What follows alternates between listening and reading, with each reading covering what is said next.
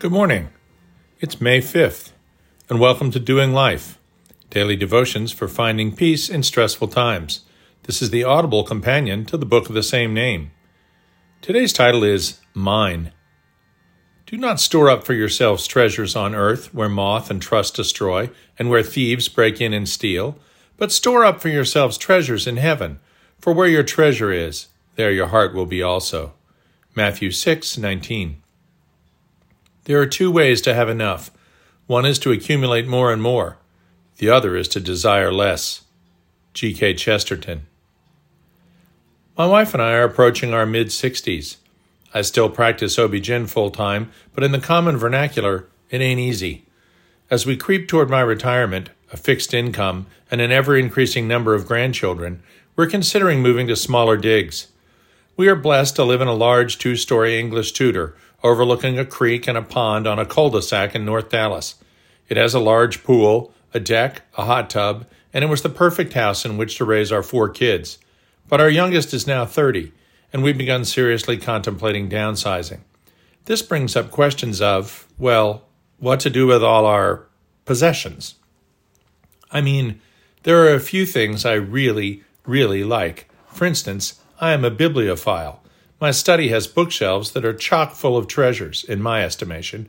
For instance, I own the full set of 50 Harvard Classics, 1902 edition, that were my great-grandfather's.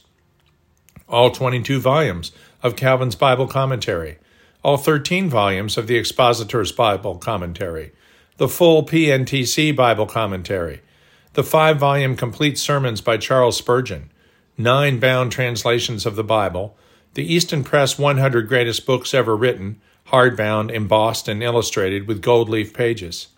During seminary from 2010 to 2014, I acquired almost all of the theological books in digital form as well.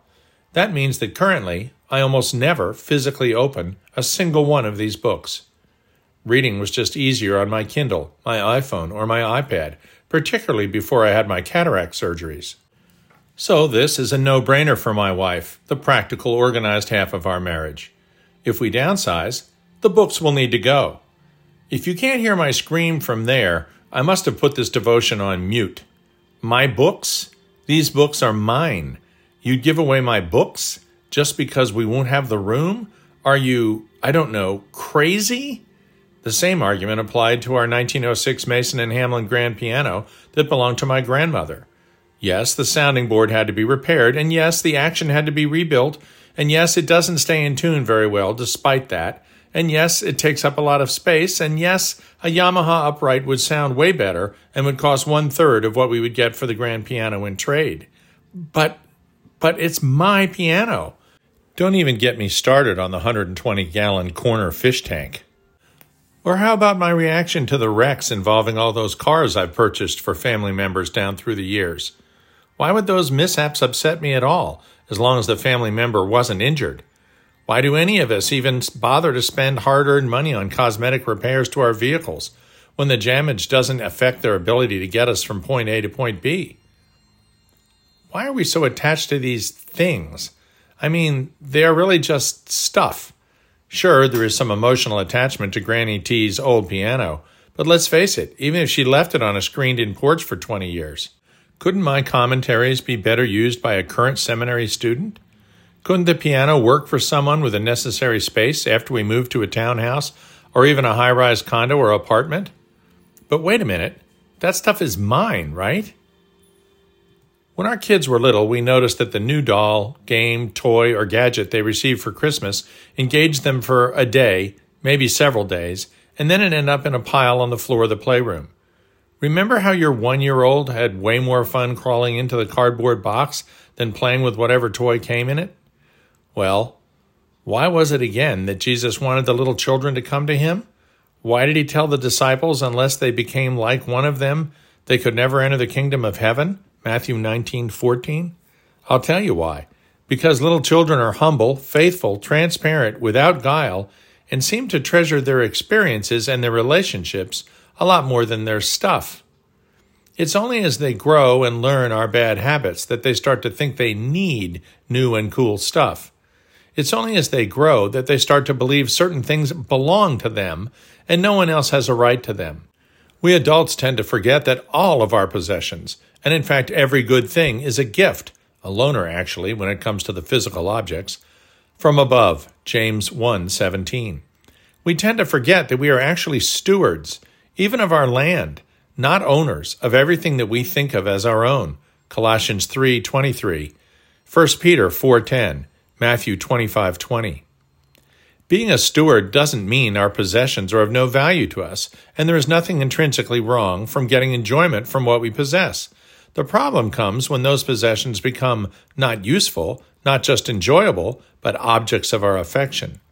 The problem comes when we forget to give God the glory for whatever we possess and start to congratulate ourselves for the excellent work we've done in obtaining them. How might we give glory to God? We give Him thanks and we praise Him and we share that with others, but primarily we need to use our stuff to do what we're commanded to do: love God and love others. It sure seems to come down to that every time, doesn't it? So, when we have possessions that have served their purpose for us, and they could be useful or bring joy to another, we need to find a way to make that happen. No one can serve two masters, for either you will hate the one and love the other, or you will be devoted to the one and despise the other. You cannot serve both God and money. Matthew 6:24. Take care and be on your guard against all covetousness, for one's life does not consist in the abundance of possessions. Luke 12:15. For the love of money is the root of all kinds of evil. 1 Timothy 6:10. But if anyone has the world's goods and sees his brother in need, yet closes his heart against him, how does God's love abide in him? 1 John 3:17. Dear Heavenly Father, we all know in our hearts that the best things in life are free, and yet we lust after new models of everything from cars to phones to computers. Direct your Holy Spirit to point us to the sunset, to the moon and the stars, to the ocean surf, to a walk through a garden on a sunny day, to remind us that all good things come from above, and we're only caretakers. Lead us from temptation, Lord. Keep us from allowing possessions to take on an importance that turns them into little idols in our path. Help us to use the gifts with which you have entrusted us, to love others and advance your kingdom here on earth, giving you the glory and the praise. Amen.